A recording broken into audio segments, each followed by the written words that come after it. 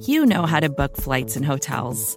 All you're missing is a tool to help you plan that unbelievable travel experience. That's why you need Viator. Book guided tours, excursions, and more in one place. There are over 300,000 travel experiences to choose from, so you can find something for everyone. And Viator offers free cancellation and 24/7 customer support for worry-free travel. Download the Viator app now and use code Viator10 for 10% off your first booking in the app. Find travel experiences for you. Do more with Viator.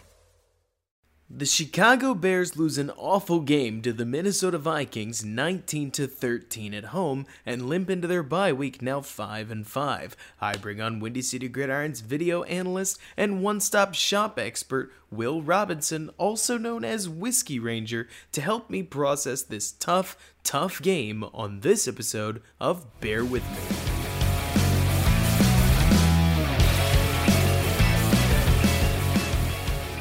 What's going on, everybody, and welcome back to Bear With Me, a Chicago Bears podcast hosted by yours truly, Robert Schmitz, right here on the Windy City Gridiron podcasting channel. And I've got a treat for you guys tonight, as in the wake of this terrible, awful, no good, very bad Vikings game, I've got none other than Will Robinson, commonly known as Whiskey Ranger, who makes plenty of Bears videos, sounds like myself, and I love it, here to talk through a rough and tumble Vikings game where the Bears picked off a pass, forced a fumble, got a kickoff return, and it just wasn't enough as the offense sputtered once again under the command this time of Bill Lazor. We'll start with just opening thoughts. Will, how you feeling on this Monday night?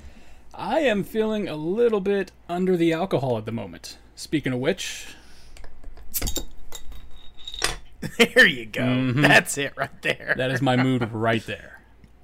I completely understand. I mean, when this game got moved to Monday, especially after Tennessee, and I opened the phone and realized, oh boy, we're on Monday Night Football, this is kind of what I was starting to expect. I was like, okay, the rubber's going to have to meet the road between either the Bears offense succeeding or Cousins getting his first Monday night win literally ever. Why do I feel like Cousins getting his Monday night win is more possible? And unfortunately, it was, as the Bill Lazor offense seemed to start with another nice script. I mean, that's not unusual. We started with a nice script against New Orleans, started with a nice script against Tennessee, and then the offense sputtered and died. A pretty horrible death, as it didn't get in the end zone, right?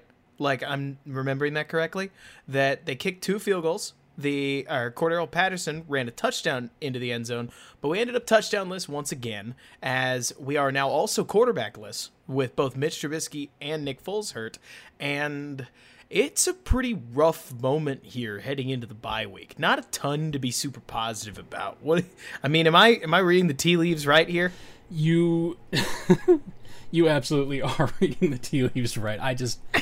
I'm having a hard time seeing anything about, especially this offense, to see anything positive in. I mean, the defense played like the defense. I mean, they lost Akeem Hicks, which not good. They played a great game. They really did.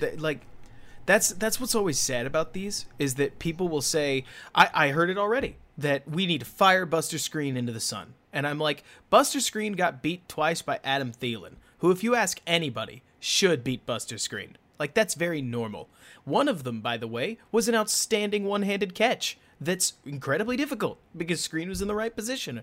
I know that we're in Chicago. I know that we love great defense, but holding the Vikings to 19 points on a crappy night in Chicago, that's a great defensive performance.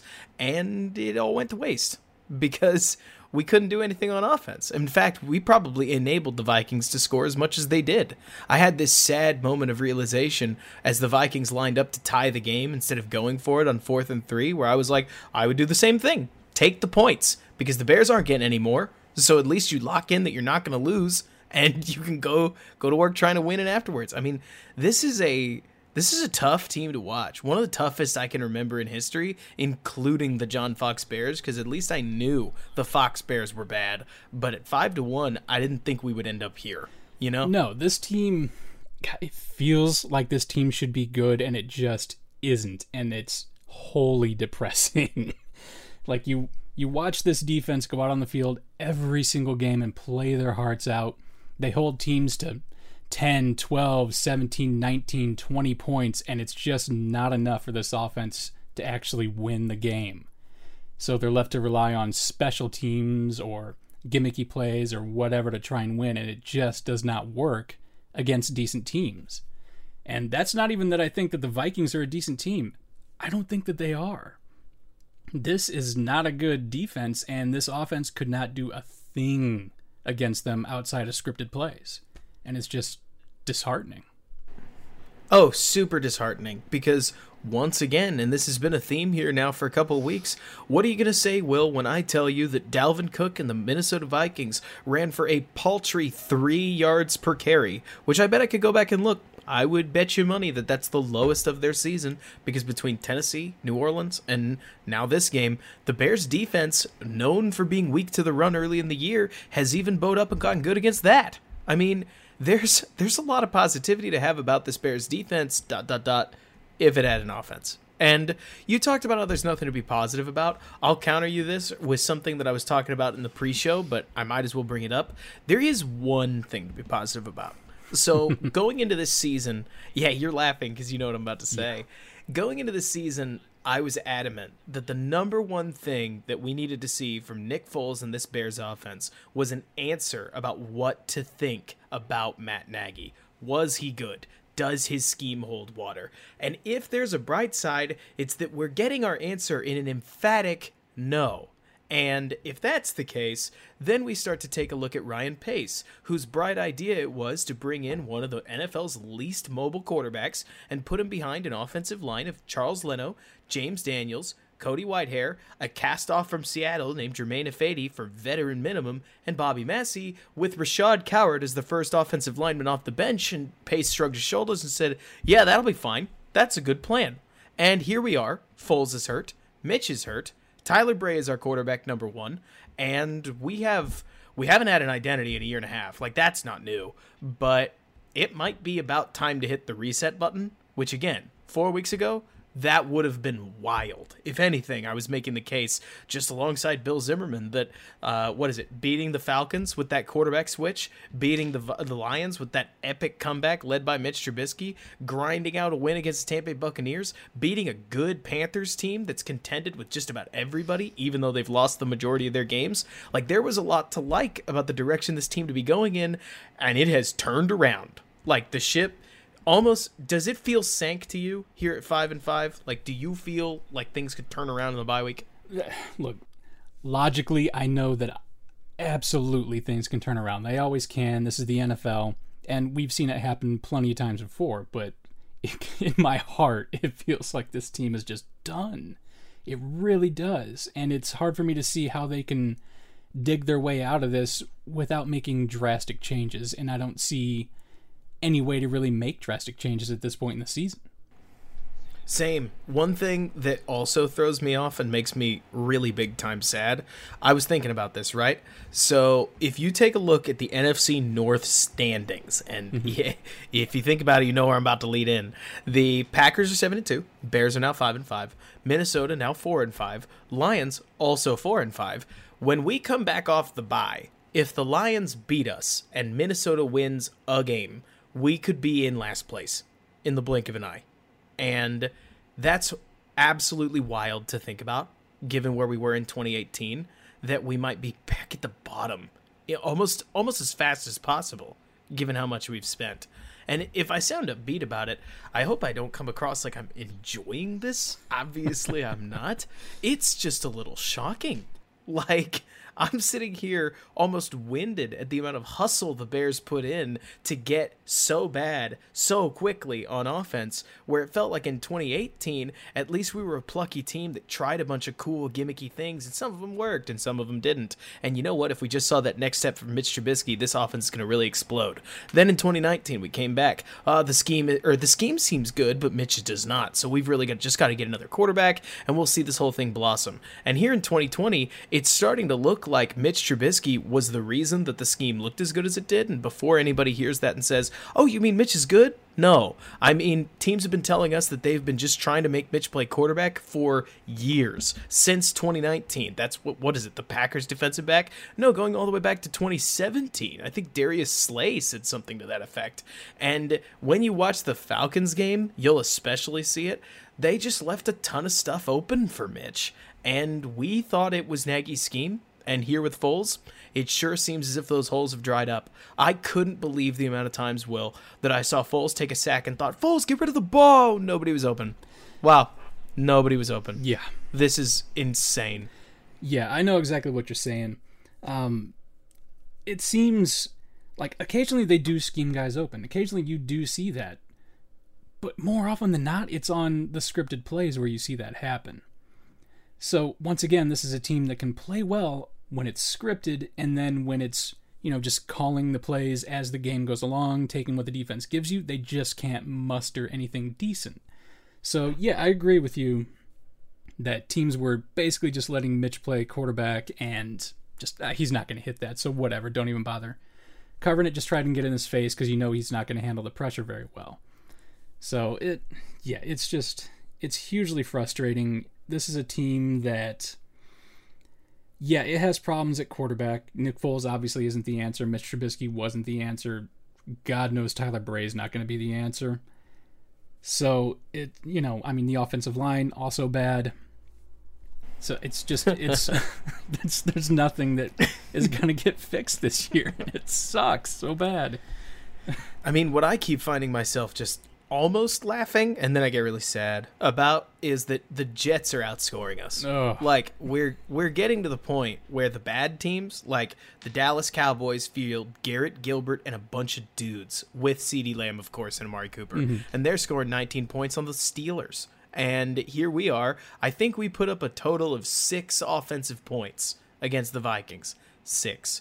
Then we went into Tennessee, and we put up none in the majority of the game.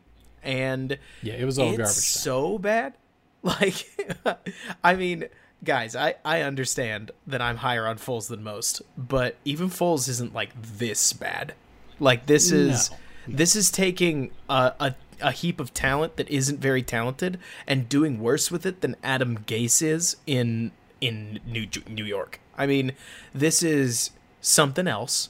And it's super sad to watch, especially given that the play calling managed to not feel any different. I understand that I was one of the people saying play calling is kind of a group effort. Like, whoever picks the plays, like most of them are pre-selected before the game. Found that out from Bobby Peters, who, if you don't follow him on Twitter, you should. Dude's a super, super smart football mind. But I didn't expect it, Will, to look the same. Especially there starting in the second half, especially in a, -2 yard third quarter. Like, there were so many things where I was like, did anything change? Are we sure it's not Nagy? It definitely didn't feel like it. You're just sitting there watching Bill Lazor not being able to figure out that pressure's coming on third down over and over and over. 7-man blitzes. They'd show it too. Yes. And then when he finally got wise to it, they backed out and they baited him into throwing a screen pass, which just went for nothing. It was insane. And I sat there watching that, by the way, Will, and I couldn't believe it because somebody actually asked me on Twitter. They were like, "Is this Foles' responsibility?" And I was like, "I don't know what to tell you because 3 years ago in Philly, he had audible privileges and would see it and audible away from it. So I don't know if he's not allowed to audible or if he's being told that something else is coming or what's going on because it's incredibly uncharacteristic of Nick Foles to not leave himself a hot route amidst a 7 or 8 man blitz." Yeah. And I'm well aware that he missed a guy like, Darnell Mooney on the early blitz slant over the middle. Like, he's definitely been a rattled version of himself, and I will raise my hand and say, yeah, it's not even been since about, what do you think? Because to me, it's about Carolina, Rams-ish especially. Nick Foles has started to look like he doesn't trust the team at all, and he's just trying to survive every Sunday. And you almost wonder whether that attitude was smart because he didn't survive this one, as grim as that sounds. And it's just been such a sad season for everybody under center. But number 9, number 12 has had a sad season. So much to bemoan. Yeah. Obviously the Rams game was the big turning point. That was when that game was just embarrassment personified is the best way I can put that game. It's a great way to put it. Yeah. And I don't know. Nick Foles was, he was audibling early on when he took over. So it seems like he's allowed to do it. He's just not. And I'm not sure why that is, whether he's not seeing it or whether they decided, no, don't audible. Maybe he got in the doghouse after that whole Brian Greasy thing about, maybe. Yeah, Matt Nagy sending in plays that he knows won't work and whatever. It's incredibly tough to say, but honestly, I'm tired of watching him sit there, throw off his back foot, sail passes, throw behind guys constantly, and then miss his hot reads. He missed at least 4 or 5 hot reads tonight, and then on plays where pressure was coming after that, Bill Lazor just quit calling plays with hot reads. Yep. I mean, this has been a sad affair, and the bright side about this, again, is sure, we could go with a quarterback change, but we've kind of been down that road already. Yeah. And if you want to join me in this form of dark positivity, you can remind yourself that if the Bears do start losing a bunch of games, they will enter 2021 with a still pretty darn good defense. Sure, they'll have the husk of Robert Quinn, who might as well be the invisible man on the defense, but they'll also have Jalen Johnson. They'll also still have Kyle Fuller, still have Eddie Jackson, still have the penultimate Roquan Smith that I didn't think we were ever going to see. Oh, he's looked great. And he's been nothing short of spectacular, right? Yeah, he's been one of the best inside linebackers in the league this year. It's been fantastic to watch. Yeah. So envision that the Bears go 5-11, right? Mm-hmm. The NFC East does the unthinkable, and some of them win games because they have to play, 6 against each other? Yeah. So they win some games. The Bears end up, let's say, like 12th, maybe even as high as 9th in the draft order, and they have their pick of either, let's say, Zach Wilson, Trey Lance, or Mac Jones. So they can reset at quarterback. They go into the second round. They beef up the offensive line. Keep that up in the third round. Maybe they add a weapon like a running back in the 5th. Like, throw the entire draft at the offense because this thing looks bereft. Then Cohen comes back off injury. James Daniels enters the lineup again. And you know what? As silly as it sounds, doesn't that already sound so much more palatable than what we're watching at this point? It does in part, but unless Ryan Pace gets fired or someone decides to lock him in a broom closet for the first day of the draft, I'm not really sure I trust him picking a quarterback in round 1. It's like, you can let him out on day 2. He's money in the second round, but first round, no thank you. Third round, hit and miss. 4th and 5th round, fantastic. Fabulous. So, I mean, I'm not sure what they need to do, whether they need to invest more in their top-end scouting or just get more guys in the room so you hear more opinions, maybe get your coaches more involved in the decisions. I'm not sure, but he has just been terrible. I mean, the NFL, like on a whole, has about a 50% hit rate in the first round, and Ryan Pace is sitting at about a 25% hit rate, and that hit is Roquan Smith. Yep. Yeah, go ahead. Okay. So what I think is trouble for Ryan Pace, if I was going to try to think about it, right, is that Ryan Pace's record at the moment isn't exactly sterling. Like, he took 6 years to generate 1 playoff appearance, and if this Bears team doesn't make the playoffs, that'll be 6 years, 1 playoff appearance, no playoff wins, and potentially as many as 4 losing seasons, I think. I'm having trouble remembering the first 3, but maybe that's just me blocking it out, and I wouldn't blame myself.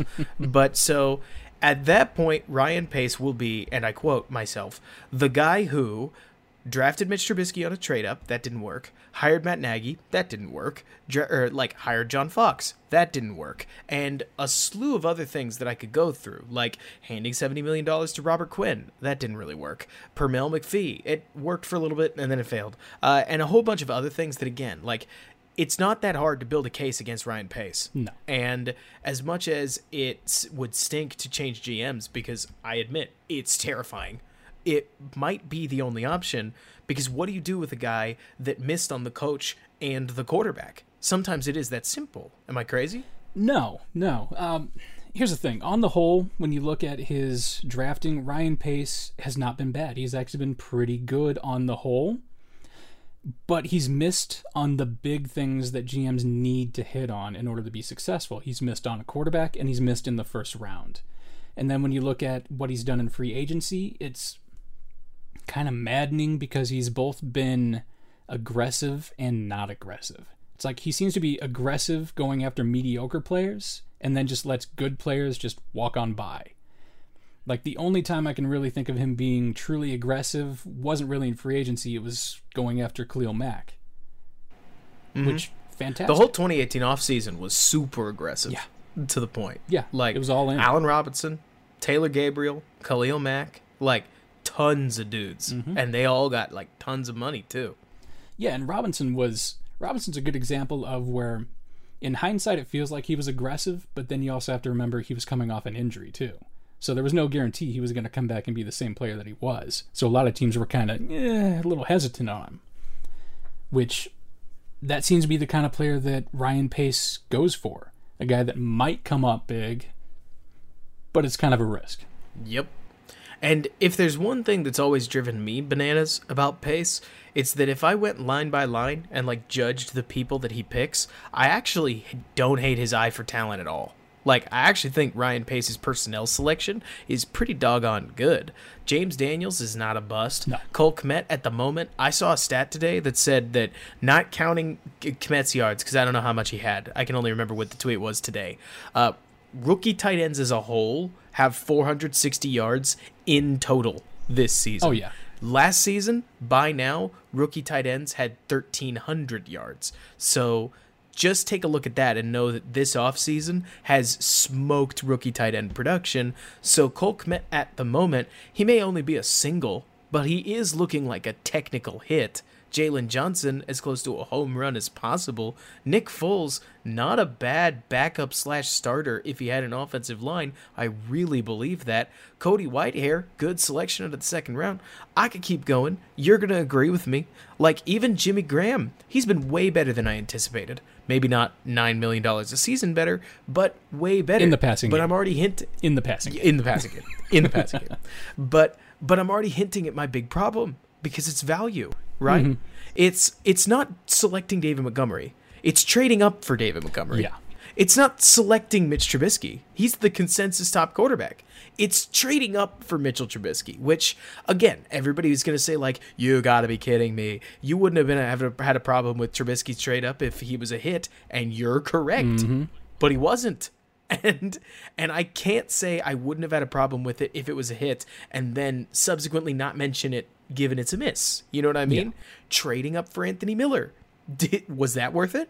I mean, there's tons of this stuff that you could go through with Ryan Pace. I'm not even going to mention the Leonard Floyd trade up because I actually don't really have an issue with it. That whole 2016 class was a total mess, and Floyd's not exactly a terrible player, but it's always been with Pace that he'll pay a little more than maybe he needs to.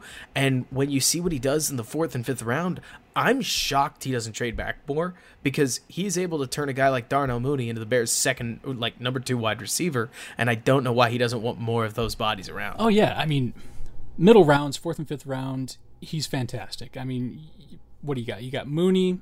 You got Eddie Jackson, Tariq Cohen, Jordan Howard, Bilal Nichols. Like, just to give you a few. Yeah, God, even Deion Bush is fine, and, you know. Nick Kwiatkowski got a big contract somewhere else.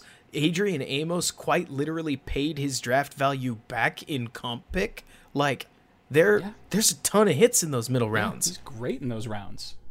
But he has this pathological need to go and get his guy. And he's willing to give up draft picks in order to do it, and he does it. I wouldn't have a problem with it if he did it rarely. If there was just one guy he fell in love with, gotta go get him.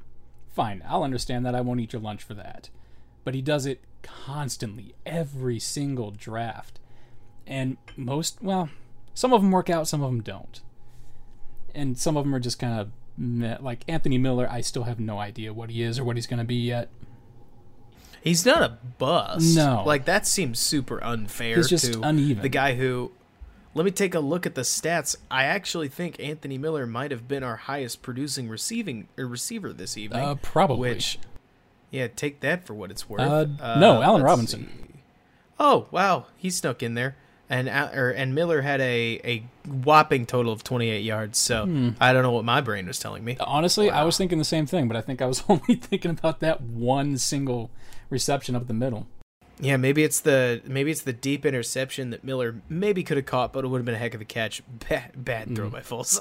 It wasn't a great throw. Or the deep over route that Foles, again, maybe he just missed it by a hair. Maybe Miller could have laid out an extra 2 inches. Who knows? But I mean, if that hasn't been the Bears' whole dadgum season, like 4th and 9, just like it left every Bears fan literally, if you were like me anyways, Will, saying, we're really going for this? Like, I felt better about 2 field goals than I did a 4th and 9 conversion, which that's where we're at. Honestly, where I go with it is I just say, what? Go ahead, just do it. Whatever. I don't even care what happens. Show me just do it. Doesn't matter. It doesn't even matter. Well, we are past time for a sponsor break, so we will step aside in a hurry so that our sponsors, we don't keep them waiting too long. Guys, jump on in. And we are back. I'm Robert Schmitz here with the one and only Whiskey Ranger, Will Robinson, here from Windy City Gridiron to continue talking through this Vikings-Bears game. And Will, I mean, I wish that I could say, we're entering the bye on a high note, but I don't think the note could be any lower. Like, especially given that Nagy pulled out, like the BFG, if you will. He hit the red button, He sounded the emergency lights. He gave up play calling, which, if you've heard me on Twitter, I've been pretty heavy-handed about Nagy giving up play calling, primarily because when you've got a head coach whose whole gig is the offense, he's actively said he doesn't do defense. And you come away from a Titans game in which the play calling, honestly, my big verdict was that almost none of it got run. It's like complaining about a baseball pitcher's pitch selection when 60% of his pitches were meatballs, and then suddenly saying that you're going to change out the catcher to get better pitch selection, and you're like, just throw the pitches you meant to throw the first time. I don't even know if it'll work, but it's almost irrelevant. Either way, he switches the play caller, and so little changes, it's kind of stark. Like, this is a weird, maybe even scary moment to, like, I would imagine, for Matt Nagy and the rest of the coaching staff, who just fired a ton of the primary actors, quote unquote, in Harry Hiestand and Mark Helfrich, and things have only gotten worse. So I can only imagine what the next 2 weeks are going to be like in Hallis Hall. Yeah, it's one of those situations where you look at it and you just have to say it's a team game, and it took everybody working together to lose this one. And it's a combination of bad play calling, bad situational awareness, and horrible execution. Which, actually, the offensive line didn't look bad most of the night. So I don't want to pin it on them.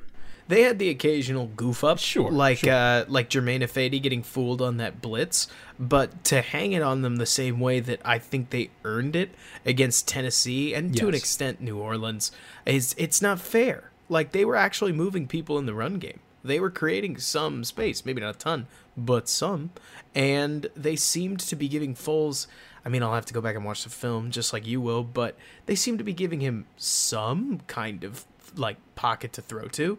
This was just a bad game against a Vikings defense that, if I'm not mistaken, they're not that great. No, they're certainly really not. They're missing, what is it? Aren't they missing their top 4 corners? You know what? I honestly have no idea. What I do know is they're giving up something like 412 yards a game, something along those lines, and the Bears only put up 150. Let me take a look. I've got the stats pulled up. Doing some quick math, it looks like they have, Nick Foles had 106 passing yards. Bray picked up 18 more for a total of 108 yards. The Bears rushed for a whopping total of 41 yards. That's 2.4 yards per carry, in case you were curious.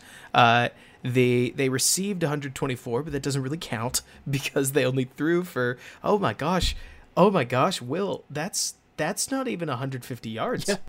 Like of total offense. It's 149, if my math's right. That's that's atrocious.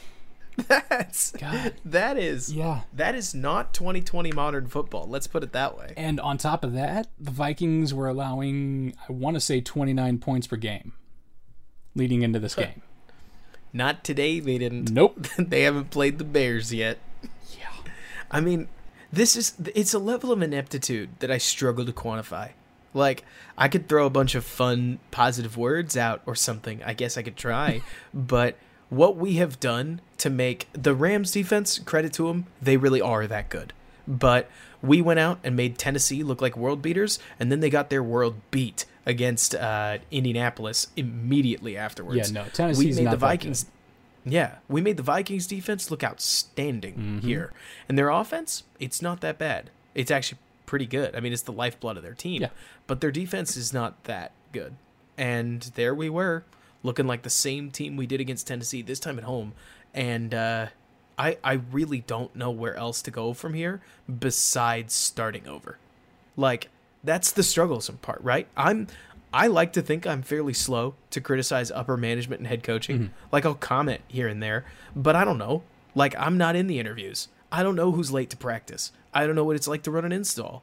So while I know everybody likes to go, no, our players are super good, it's got to be coaching.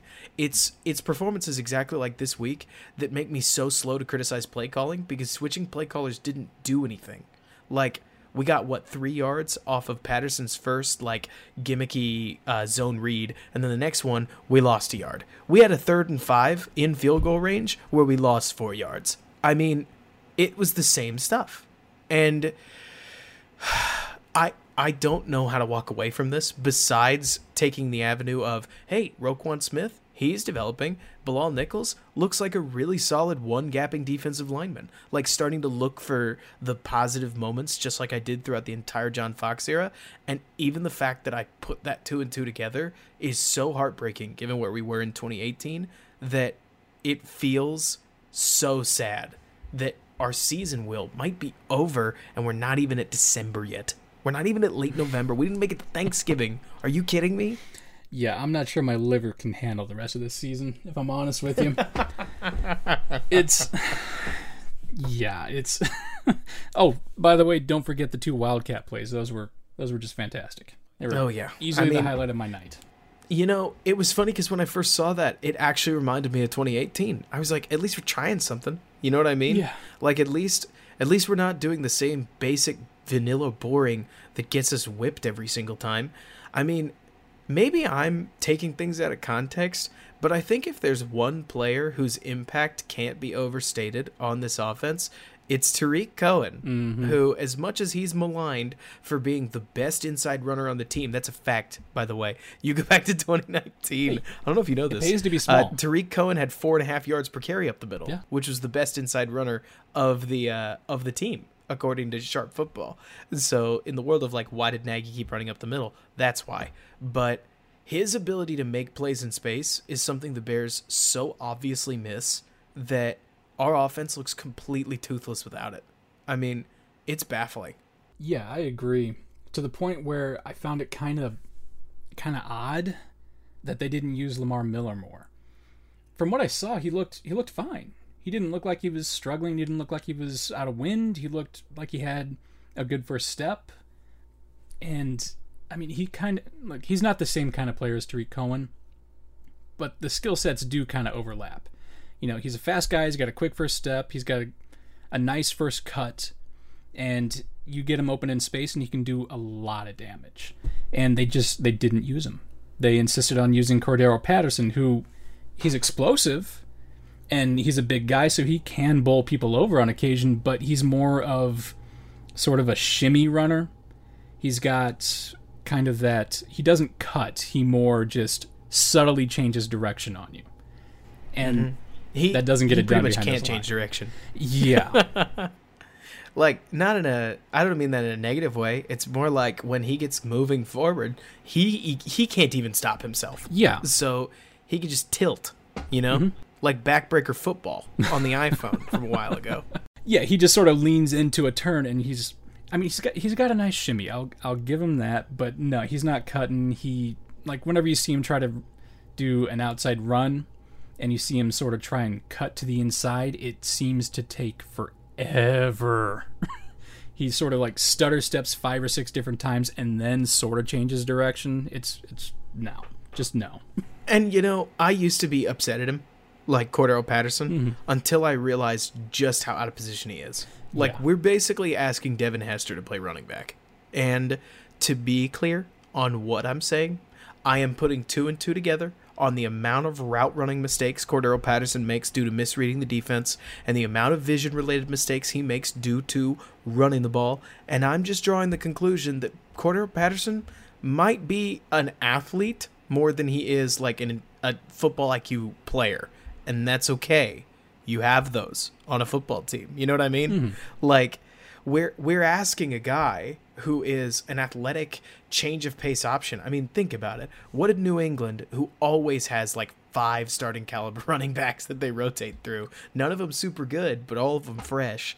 What did they use him as? They used him as a 50 carry guy, which is just not that many carries.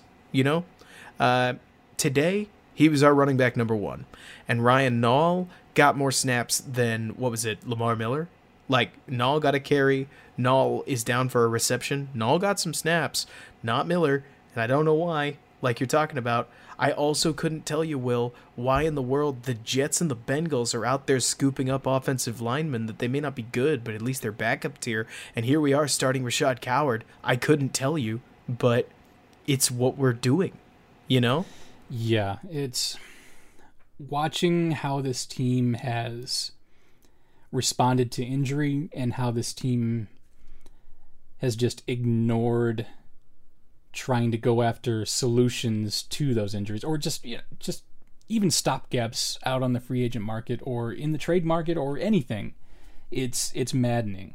And yeah, you don't it makes no sense to call up Lamar Miller and have Cordero Patterson be your lead back. I mean, Lamar Miller didn't get a single carry. Not a single carry in this game. And the one play where it looked like he was going to get a carry turned out being, play action pass to him. But he looked good on it. Like, his first step was great. He hit it's not really a hole, but he hit the outside nice and quick. He hit the pretend hole. Yeah. It's like, he looked good, and then they're just like, nah, take a seat, kid. You're fine. We're going to run with... Hey, good one. We're going to run with Cordero Patterson for the rest of the game. We'll see if you've earned enough snaps for next week, kid. Yeah. Ride the bench for now. It's crazy. Oh, yeah. It's wild. And it leaves you just asking questions, right? Yeah. Like, I can't say Laser abandoned the run. What I can say is the Bears ran less plays in this game than I think I've seen them run all season, where it looks like they ran less than 50. 60 is extremely normal for any football team, but we ran 50 plays. We had some of the weirder plays I've seen this season, like Cole Kmet picking off a Nick Foles pass, which was unexpected. Yeah. We had our punt return specialist muff a punt, so that was great. I mean, at least we didn't have a receiver fight somebody, so we can book that one down in positive. Step in the right direction, and on the plus side, Anthony Miller didn't look too bad returning punts. Right. I mean, it's such a weird game because I guess, Will, that I could talk about how, like, the offensive line looked like a professional offensive line, albeit still not a great one. Except on third down, but yeah. But, like, a whole bunch of people on this team took a step forward and ultimately amounted to exactly nothing different compared to last week. Maybe 6 points if you wanted to be very technical, but that might as well not be much in today's NFL. And it definitely leaves me very, very morbid on the 2020 season and looking ahead towards 2021, muttering to myself over and over, almost chanting, Will, that in today's NFL, you can fix a franchise in just 2 seasons. It's like I'm holding on to that mantra as if maybe if we make a change, maybe if we draft a quarterback, maybe if we throw a bunch of picks at the offensive line, maybe if we follow it up with a solid offseason afterwards and stay like resource hungry and so on and so forth, that like we could become maybe not a Super Bowl contender, but at least like a well-built offensive powerhouse that's ready for this new age of the NFL where you're allowed to hold as much as you want. It takes the world's most egregious holds to get called. I mean, it's like a brave new world for this defense where I almost feel like, just to finally give you something to say, because I feel like I got to let you get a word in. I'm so sorry. I almost feel like Roger Goodell and the NFL officiating owe the Bears like a $70 million refund for Robert Quinn, because if they had known that you could just hold like crazy, they probably would have paid for him, because it completely has cut his speed rush down. Doesn't help that he's kind of lost a step. You get the idea.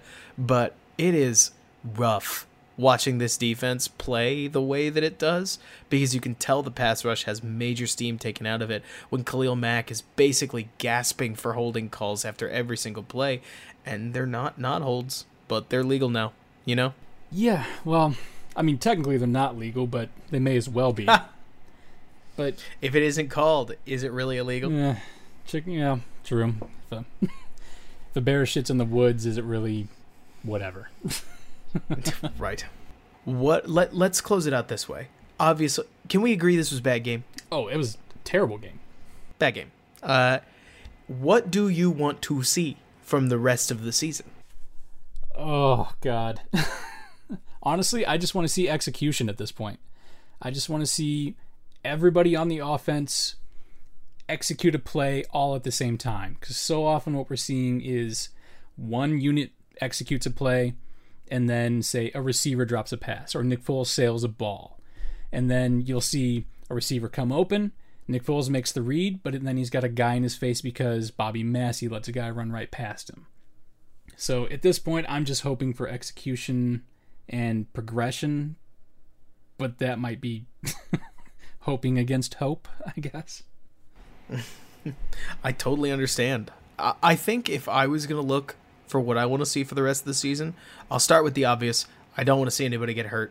Like, True. We can make fun of we can make fun of the riding the Folder coaster, and it was a ride going from interception to actually pretty nice throw to Allen Robinson to missing Jimmy Graham on the back shoulder to actually also another pretty nice throw to Cordell Patterson, but seeing him go down like he did, where he needed to get carted off the field and seemed to not move, very reminiscent of Brett Favre back with like his end in a Vikings uniform, like that sucked. Yeah, that was and I'll never act like that was any good, because it's not. No. And the fact that he was behind that offensive line, and the fact that it frankly didn't happen sooner, is almost surprising, but even so, still super sad. But the point is, going forward, I would love to see personal growth. So guys like, whether it's Darnell Mooney or David Montgomery or Allen Robinson or especially Anthony Miller, linemen like Charles Leno, as silly as that sounds, or Jermaine Ifedi or Cody Whitehair, even when he gets back in the game, steps forward from personal players, defensive players continuing to ascend. Bilal Nichols is coming into his own. Roquan Smith needs no introduction at this point. Jalen Johnson is refining his craft in a hurry. He's looking great. It's almost like he's started to enter his sophomore slump a little bit as a rookie, and if that's true and we can get like third year Jalen Johnson in his second year, I'd love it. But the point is, I think I'm hitting the point where, and I can't believe I'm saying this, but I'm gonna try to be brave, Will. I'm gonna try to say I'm here for you. If the Bears want to win out, I'm cool with it. That's fine. And if the Bears want to lose out, or not want to, but if they do, I'm cool with that too. Because there are advantages to each. One's a playoff run, one's a better draft pick, and a better shot at resetting the franchise. All I think I want to see is that they don't do the middle thing, That they don't beat the Lions and beat the Vikings and lose to the Packers and then lose to the Packers again. And they lost to the Jaguars too, but they did beat the Texans. Hooray, they're 8-8. That I think is the nightmare. That's what I don't want to see. I would rather them totally bottom out with no quarterback, or Mitch not playing super well, because I don't think he's going to bring a huge boost. No. It's awful to say. I don't love saying it as a fan, but trying to be realistic with, 6 quarterbacks that look competent in this class, the higher you can get up, the better. And I think the Bears could use the draft slots, and I hate tanking. I'm not a pro-tank person, but this offense looks like it might do the tanking for us at this point. And, when you look at it that way, if at least we can get some clear answers about how our leadership is, both in head coach and the front office and everything in between, maybe that's better than leaving the season in a murky cloud of not knowing. Yeah. Excuse me. I understand exactly what you're saying. It's rough to look at because, you don't want them to go, 8-8 and just be stuck in NFL purgatory. You would almost rather watch them either tank or win out. It's like I'm never going to be somebody who roots for a tank either, just because it's really bad for my emotional sanity. And we wait things. too long for football, you know? Yes. Like, it's too fun to wish away. Gosh. Unless you're EJ, and I only say that because I swear EJ Snyder, Jacob Infante, and the rest of our Windy City Gridiron Draftniks that are so good at what they do, it's like that off season is the season. Yeah, you know, they almost enjoy it more than actually watching the game. But I mean, we love. I'm gonna lump you in with me. I assume we love in-season football. Assume away. The idea that it ends soon is sad. Yeah, but I also don't know what the other option is. You know, like. Who can we beat? The Jaguars? Neat. The Texans? Maybe. They've got a decent offense.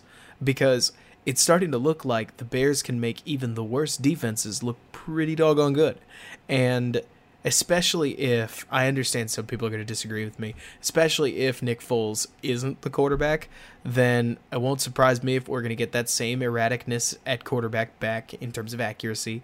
I don't think that's going to make a ton better. And sure, we'll get some scrambles here and there, but as a reminder, Mitch against the Falcons scored a lot less than Foles did. You get the idea. Like, we don't. It's almost like we don't even need to have this conversation because we've been down the Trubisky road, mm-hmm.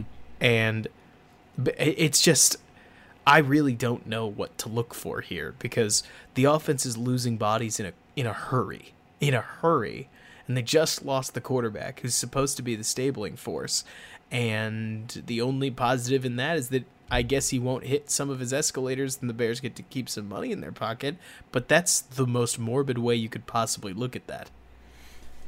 Yeah, it's rough. It's really, really rough because, look, as Bears fans, we want this team to do well. We all do, but they're just not very good. And without, say, at least one or two defensive scores, I don't see this team really competing with any decent teams. So, yeah, they might beat the Jaguars. They might beat the Texans, but anybody else, it's like, God, I have a hard time believing they're going to beat them without defensive scores at this point because this offense just looks abysmal.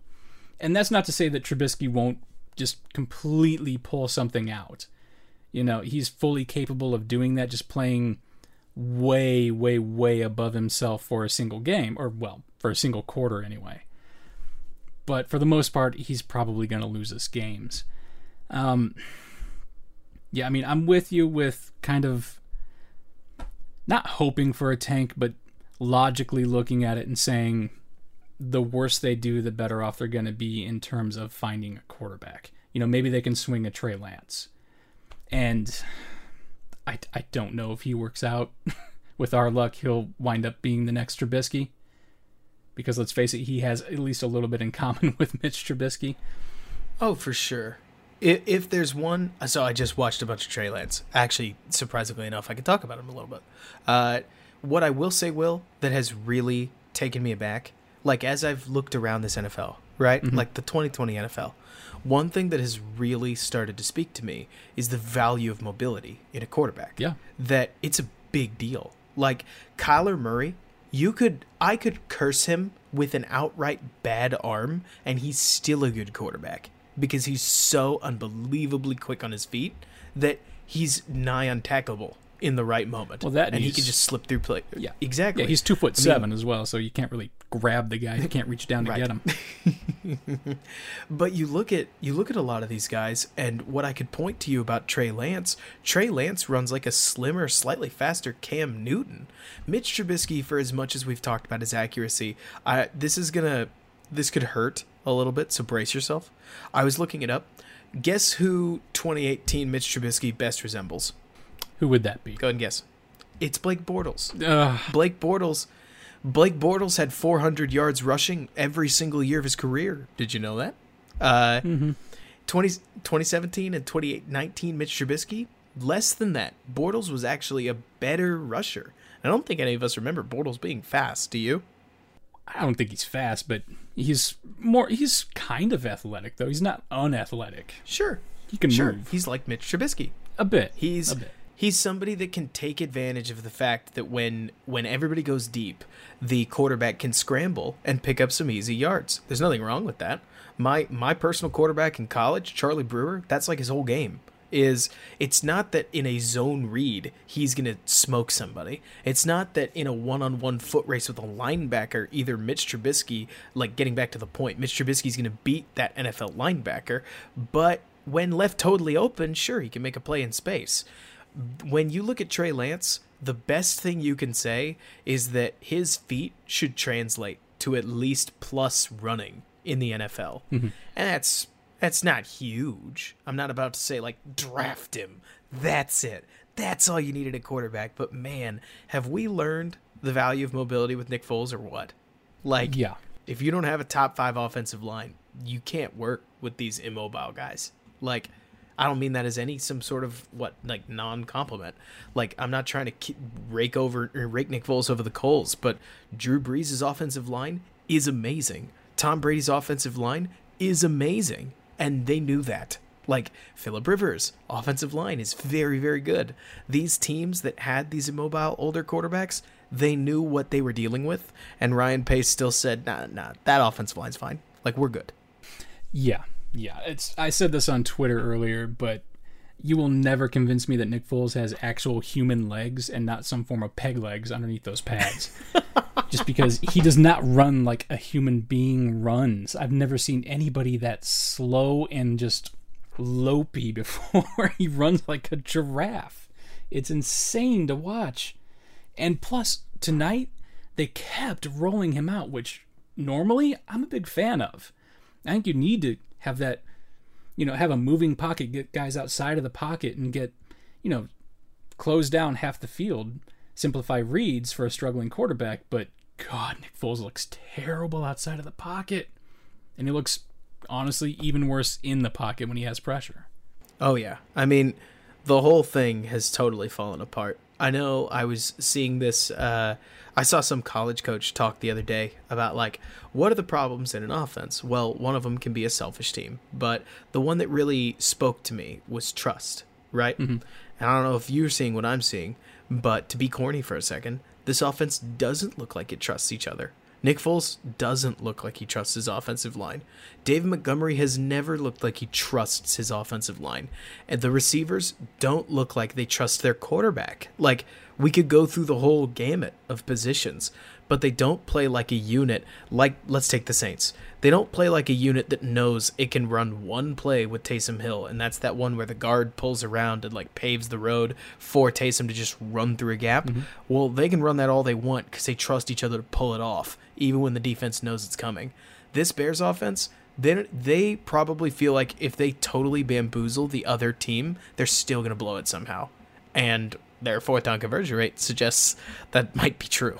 I mean, it's like watching failure. I think you said that earlier. Like, this is the personification of failure in one offense. And it's backbreaking as a fan if we hadn't been here before. Yeah. Like, Bears fans cheering for the defense and the special teams to score, been down this road.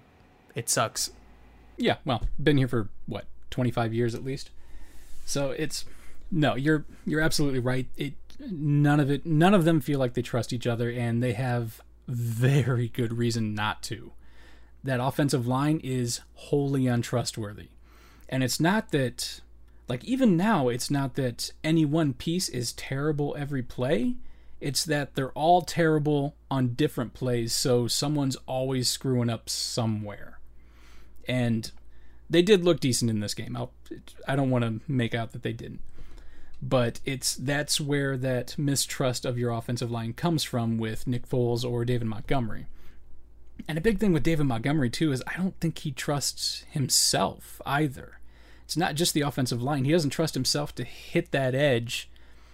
He doesn't think he has enough speed, or I'm not sure whether, what he's doing, whether he's just picking a hole pre-snap based on the defensive alignment and then just heading straight for it, but he's definitely not running an outside zone like you need to be running an outside zone in order for it to be effective. So, yeah, no, there's very little trust going on there, and you can't blame him. Not one bit. Even Cordero Patterson ran that outside zone better. Like, you could see it, couldn't you? Yeah. Where it was like, hey, that actually makes sense. Yeah, and that's probably how that's supposed to get run. And he's not even very good at it. Like, David Montgomery, no. I think, would actually be pretty good at it. You don't have to be that fast to run an outside zone. Jordan Howard ran outside zone really well. And if you want to go back, like you will, or any Bears fans, like you could make a comparison to the Bears outside zone and Jordan Howard's outside zone. They are night and day. And it's not just the blocking. No. Part of it's the way that Howard runs it. Like he takes that handoff full sprint sideways because he knows he has to book it to the edge or he's not going to get there, you know? But if you go back and watch the 2017 game against the Steelers, I'm sure you remember that one, or the Falcons, there are some great examples of really good outside zone running in there that I feel like Montgomery can emulate. But heck, I don't know. Because here we've been for 10 weeks now, and when Montgomery gets a handoff, well, technically 9, because Montgomery didn't play today. Yeah. But whenever Montgomery gets a handoff, he cuts that thing straight up, almost from the snap. And as neat as that is, that he grinds out 2-3 yards, there's a point where you almost just want to test that edge because 2-3 yards of carry is basically an incompletion in the modern day NFL. And if we didn't have Mr. 6.1 yards per attempt, Nick Foles himself, that might not be so bad, but we do. So then what? Yeah, see, Montgomery, he breaks it inside so immediately and so consistently that early on in the season, I had this little conspiracy theory going on where I thought that they weren't really running an outside zone. They were running outside zone blocking, but they were calling a hole. So they were giving him a primary read to go to and then saying, well, if that's not there, then, cut it back. But that's how much he just abhors running outside, is that he literally made me think that they're not actually running an outside zone. Like, I literally put on a tinfoil hat and went, wait a minute. It's bizarre, right? Yeah, it's really strange. I don't think I've ever quite seen it before. Also, by the way, just a tidbit for anybody who's made it this far in the podcast, I'm borderline incensed because it's just coming to my attention that the Vikings posted a tweet that showed Nick Foles on the turf that says bear, down. And given the way that the game ended, I understand that they're showing him post a sack, but even so, that seems like crossing over a line to me, and I'm surprised they did that, in my opinion. Like, that seems pretty disrespectful. Yeah, that's really not classy. But hey, divisional rivalry. I don't know. Will, it has been absolutely awesome having you on. What are the chances that we've got at least a couple more, like just one plays or something something in the works related to the Bears? Do you have any analysis in mind? In mind right now, not really. I'm about 6 beers deep, so my analysis is a little bit questionable. So I like I always do whenever I have the time to make a video, that's when I make them. So if I have time, I'll make something. Hey, it'd be super fun. I don't want to press you too much. I just love the way you edit because you do a really, really great job. Yeah, get off my back, Will, man. Come on. Sorry. I mean, especially your one-stop shop work. It's nothing short of outstanding. And I remember at one point you walked me through how you made one of them, like in the back when I was still a Windy City commenter, and I was like, I don't know what any of this is. Like, whoa. I thought I do Photoshop. I don't know Photoshop. You flatter me, sir. Hey, you do a great job. Will, where can folks find you online? You can find me at Whiskey Ranger 29 on Twitter. You can also find me at just plain Whiskey Ranger on YouTube for the rare occasion when I actually post something. Hey, it's awesome whenever you do. Will, thanks so much for jumping on. It's a pleasure having you. Oh, thanks for having me. I appreciate it. And folks, that's going to do it for this week's show. If you like what I have to say, feel free to follow me over on Twitter at Robert K. Schmitz. That's RobertKSchmitz. And be sure to follow Whiskey Ranger or Will Robinson at his Twitter handle he mentioned earlier. It's been a tough season so far, Bears fans, but we'll get through it together. We've got some great content planned for you this bye week. And hopefully the Bears will get right back on track with a win against the Green Bay Packers as they return to action in 2 weeks' time. Until then, though, Bears fans, I'm Robert Schmitz, and thank you so much for bearing with me.